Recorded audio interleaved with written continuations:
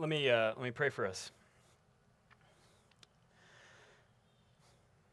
Heavenly Father, we pray that now that as we turn to your word, that we would hear from you, that we would hear your voice in the scriptures this morning, that we would understand what you are saying to us.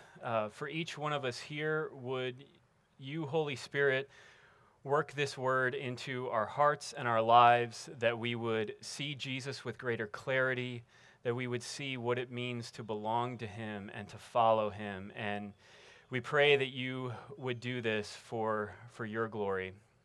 Amen. So some of you may be familiar with the church Mars Hill that used to be in Seattle. It was pastored by a guy named Mark Driscoll. Over the last few months, Christianity Today has had a podcast called The Rise and Fall of Mars Hill, and it's telling the story of this church. This was a church that rose to prominence in the broader sort of Reformed evangelical movement in the late 90s and into the 2000s, and they experienced just like explosive growth. So in 2013, kind of at their height, they had 15,000 people coming to this church. And then in 2014 and 15, due to abusive and bullying leadership by the senior pastor, Mark Driscoll, he left the church in 2015, and the whole thing kind of fell apart. One of the things that the podcast has done really well is to not just tell the story of this one church and kind of what happened at this one particular church, but it raises questions about the American church in general and why it is that sometimes in the American church we invite domineering leaders to take center stage. And in the words of the opening credits, these are some of the sound bites of the opening credits of the podcast. Mars Hill, the story of Mars Hill is a story about power, fame, spiritual trauma, problems faced across the spectrum of churches in America. Why are we not looking for the deep-seated reasons for this? Why do we have a culture of church and church members who prefer a narcissist leading a church? So for those who don't believe in Jesus, it's easy to see this kind of thing, to see sometimes the way churches or people do ministry, and it just proves how much of a sham to them that Christianity really is. I mean, maybe just by chance, like that's how you feel, or you're listening and that's how you feel. And I hope that if you're even like semi in that camp, or that's even something that has troubled you with making you doubt, is this really true? I see so much, abusive leadership in the church or other things that you've experienced. I hope you will see how the Bible addresses this and how this passage actually speaks to that. But certainly those of us who would identify as Christians this morning, we know friends or neighbors or coworkers that see Jesus and the claims of Christianity somewhat laughable because of how the church has sometimes done ministry. And if you're a Christian, you've been taught to care about doctrine. Like you've been taught to care about getting the message right, getting who Jesus is right, getting what he did right, that he died, that he rose again, all the things that means. But what about the way that gospel is ministered? What about the way ministry is done? Is it important? Does it matter? And here's how all of this connects to our passage this morning. Because Paul writes this part of his letter to the Thessalonians because he wants to remind this young church what gospel ministry that's shaped by the gospel actually looks like. He wants to remind this church of the character of Christ-like ministry because he wants these young believers to continue to grow and follow his example. And by doing so, what we read in verse 12, walk in a manner worthy of God who calls you into his own kingdom and glory. If you have a Bible or a bulletin, I encourage you to get that out because we're going to work through the text this morning. And as we look at this passage, there's kind of three parts to what I want us to consider. First, I want us to think about the context of what's going on, the context of this reminder from Paul. Second, the way of gospel ministry, that is, how the gospel is to be ministered. And then finally, just some practical stuff. I want us to think about why this matters and how we can actually grow in this. So first, let's think about the context. It's really helpful to understand the situation of Paul's day and why he writes what he writes here. If you were to read any commentaries or scholarly works on 1 Thessalonians, you would read basically all of them talk about the first century Greco-Roman world and how common it was for traveling preachers of various sort of religions and philosophies to make their way through towns and cities. It was kind of, like a form of entertainment in certain ways. I just listened to some of these things that various scholars say about these situations. Many wandering charlatans made their way about the Greek world, peddling their religious or philosophical teachings and living at the expense of their devotees.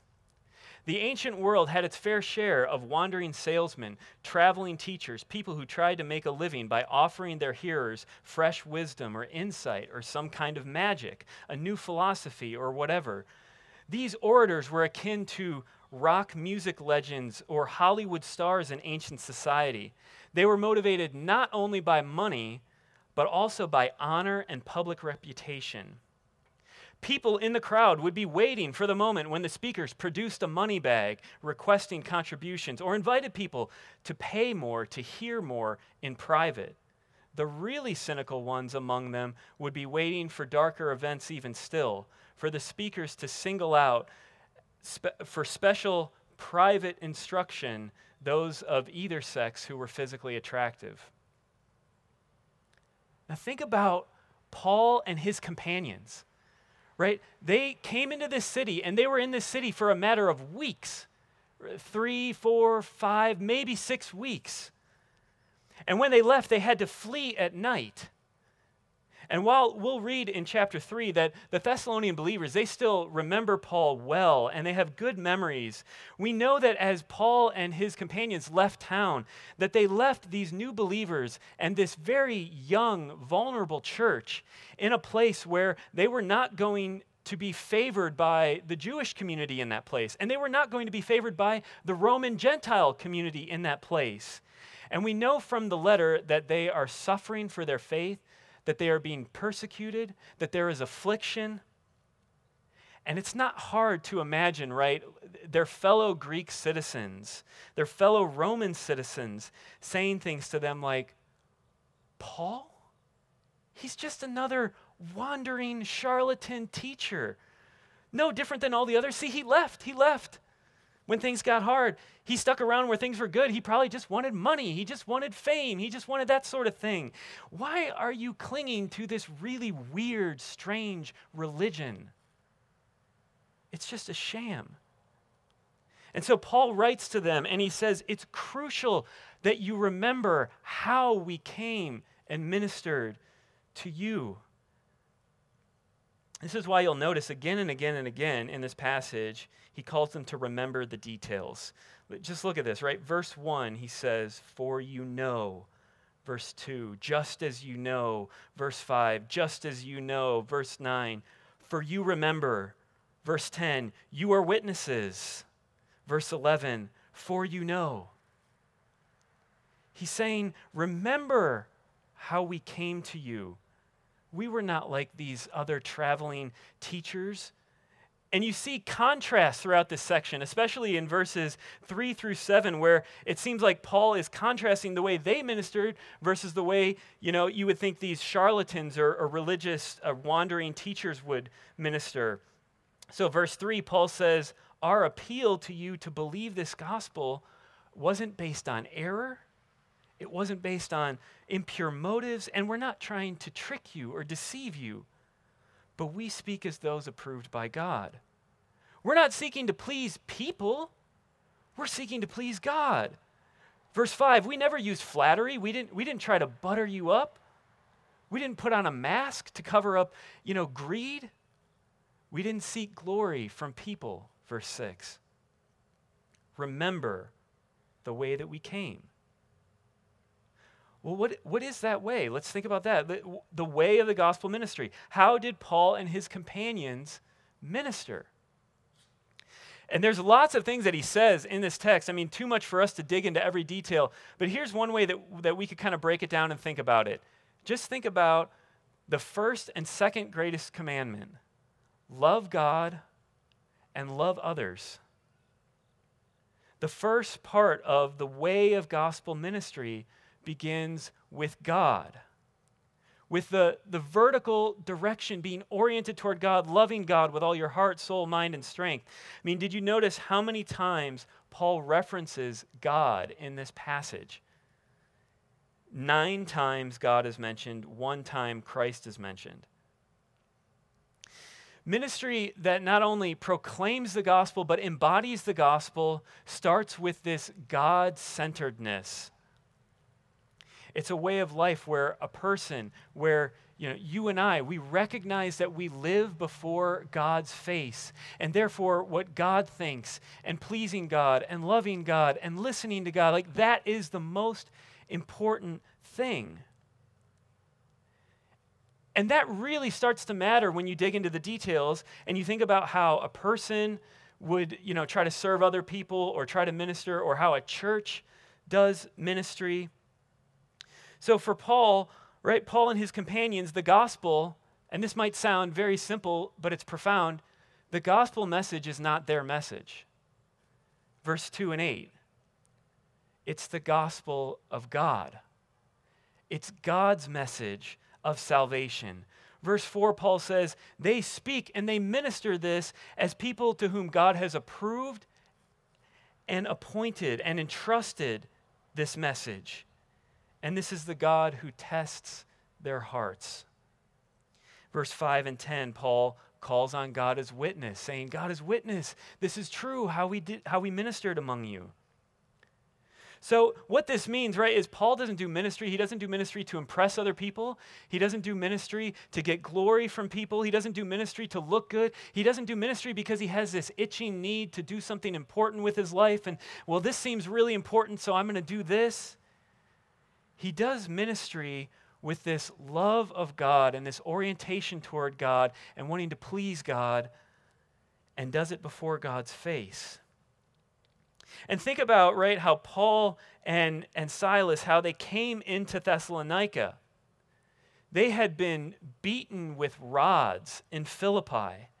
And it was after this that they came into the city of Thessalonica, and there they faced conflict as well. Paul refers to this in verse 2. Right, think about that. Paul and Silas, they had been physically hurt, beaten, but they had also been socially hurt. This is an honor and shame culture. Paul is a Roman citizen, and he was treated like someone of low social status, someone who could just be charged and beaten without a trial. Paul is publicly beaten, and this would have been a big deal. But Paul says in verse 2, we had boldness in our God to declare to you the gospel. Over the last year, we've sung a song that has become, it's a song that I love, and I love to play it and sing it at home. It's the song, Jesus, I my cross have taken. I just want you to listen to verse 2 of this song, and listen to this vertical, God-oriented way of viewing life and troubles. It reads this: let the world despise and leave me. They have left my Savior too. Human hearts and looks deceive me. Thou art not like them untrue. Oh, while thou dost smile upon me, God of wisdom, love, and might, foes may hate, and friends disown me. Show thy face, and all is bright. You have to think about, how is it that a person could be beaten, harmed, socially disgraced in one city? And if you remember, they're in jail, and what do in jail? They sing. They sing a hymn of praise in jail. And then they get out of jail and they go to another city, and they sign up for it all over again. Like, how do you do that? It's this radical, God-oriented, I want to please God. Look at what God has done for me. He's given us this message. We want to proclaim this message. And this really, really matters when you go into the details, because if you think practically for us, right, if you don't have this vertical orientation, then why do you serve in the ways that you serve, or why do you minister in the ways that you minister? However you would categorize the way you think about service in the world. If it's not out of this radical love for God, then who is it for? It's for you, or it's to be people-pleasing, or it's because you want to be loved and accepted by others. In some way, it becomes manipulative. Other people become the means for your agenda. Their ministry started with this God-centeredness, loving and knowing God. And their ministry was also about loving others. And you see this in how Paul talks in verse 9, where he says, we worked hard, we toiled night and day, that we wouldn't be a burden to any of you. And the image you kind of get, if you were trying to sum it up, the image you get of what ministry looks like, it looks like this wonderful, loving family. So if you look at verse 7 of the text, he says, we were gentle among you. And this word gentle, it could also be translated infant. And either way, the meaning is very similar, but it says, how did we come? How did we come among you? We were like babies. We were innocent, in weakness, not using our authority. Even though, we have authority, we are apostles of the risen Christ, but we came among you gentle as infants. Verse 7, we came like nursing mothers, right? We came tender, caring toward you, like a mother caring for her own children. Verse 8, he uses this verb, affectionately desirous. This is a word that only occurs one time in the New Testament, but outside the New Testament, for example, it's found in a funeral inscription of parents speaking of how they long for a son that they had lost. This is how we felt toward you, Paul said, and this is why we didn't just share the message of the gospel, but we shared our whole life, our whole selves, because you had become our beloved ones. Verse 11, we came like loving fathers. And in the ancient world, it was viewed as the father's duty. The father was the one who gave direction and moral instruction. And so Paul, in a sense, is holding up this well-known image of a father, and he says, this is what we did. We encouraged, and we exhorted, and we charged you. And notice what he says. They didn't just do this broadly, like what I'm doing right now to all of you in a sense, but he says, we did this, verse 11, with each one of you, like a father with his own children. We directed you, we ministered to you, with the goal that you would live worthy of God. This is the way that they ministered. They had this God orientation, this loving God, and then this loving others. But I want us to think, to kind of start to wrap up here, why does this matter? Why does it matter the way ministry is done? And then how do we grow in it? So I'm going to go back to the podcast, Rise and Fall of Mars Hill, that I mentioned earlier. So one of the people that they interviewed in this podcast, was probably about a month ago, was a guy named Josh Harris. And some of you may know who that is, maybe some of you not. Josh was a megachurch pastor, a best-selling author, pastor of the Flag Church of the Sovereign Grace Network, if you know what that is. Josh left the pastorate in 2015, and then in 2019 posted on social media that he no longer identifies as a Christian. And it would take way too long to go into all of the details, and I'm sure there's even things that obviously there's many things that I don't know about that situation. And you can listen to that episode of the Rise and Fall of Mars Hill to get more if you want. But what stuck out to me was how Josh described his experience in the church in the midst of conflict, in the midst of leadership issues, in the midst of this thing that was going on in the Sovereign Grace Network, where there was question of whether or not they were handling some cases of sexual abuse correctly, or whether there was some cover-up. And anyways, in all of this, At one point in the interview, Josh says this about the way that he kind of started deconstructing his faith and is now at a place where he no longer believes. Quote, it wasn't for me a theological question that came up and I couldn't reconcile it and that type of thing. It was the outworking of the hurt that was there. So much of what I gave myself to and so many of the people that kind of presented all these truths to me, so much of that fell apart. The way that I've been living has not led to life and expansion and love, but to a narrower and narrower, controlling, fearful outlook. I know that doesn't represent all Christians, but it represented the brand of Christianity that completely shaped me for so long. Regardless of whatever you think about Josh Harris, what stuck out to me in the Mars Hill story in general is here are some examples of what happens where the church does not take seriously the way that we do ministry, the way that we embody the gospel, the way that we live the gospel, the way that we carry that message into the world. And I can tell you, I've seen this firsthand from doing student ministry. Before I came to Trinity, about 8 years of doing student ministry and sitting across the table and having coffee with various students. And I can tell you that there is a huge a huge effect from students that are, coming out of the church or some kind of Christian background. The difference between a student who has been in a church where the gospel is lived and embodied and churches where that doesn't happen. So for some of these students, they had parents and churches and ministries that were incredibly God-centered, that were gracious and gentle, that were places where things were taught with clarity, but there were also places of encouragement and love. But then there were other students who, in a sense, they could tell me information about Jesus, but it was like it was dead information, like it didn't really matter. And for some of these students, as you dig into their stories, what you start to learn is that maybe they had pastors or churches or whatever that talked about the glory of God or talked about the grace of God and these sorts of things.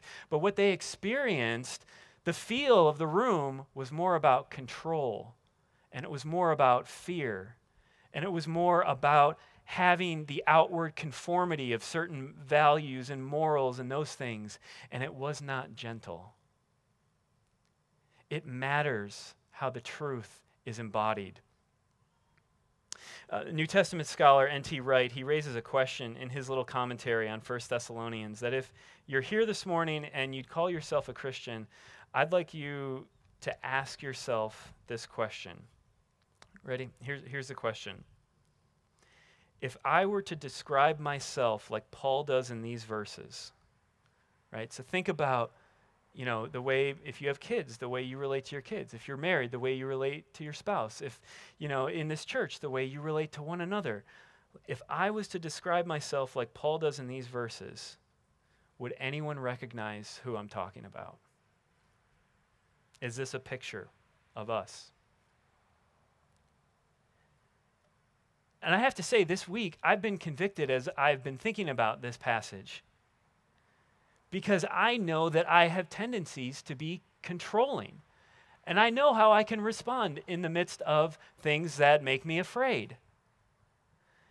And I would guess that some of you understand that feeling of it's hard sometimes to be patient and gentle. Right, parents? I'm not alone here. And it's hard because we know the pull of wanting comfort and life to go the way we want it. And so to step into something that's hard, to step into suffering, to step into affliction. And if that's you, if you recognize this morning, if even looking at this passage or asking this question of yourself, if you recognize that there is in a sense a gap between where you are and what's described in this passage, I have good news for you, because the answer to all of these things is the gospel itself. The gospel makes a difference, not just what we believe, but it makes a difference in how we live and how we minister and serve others in this world.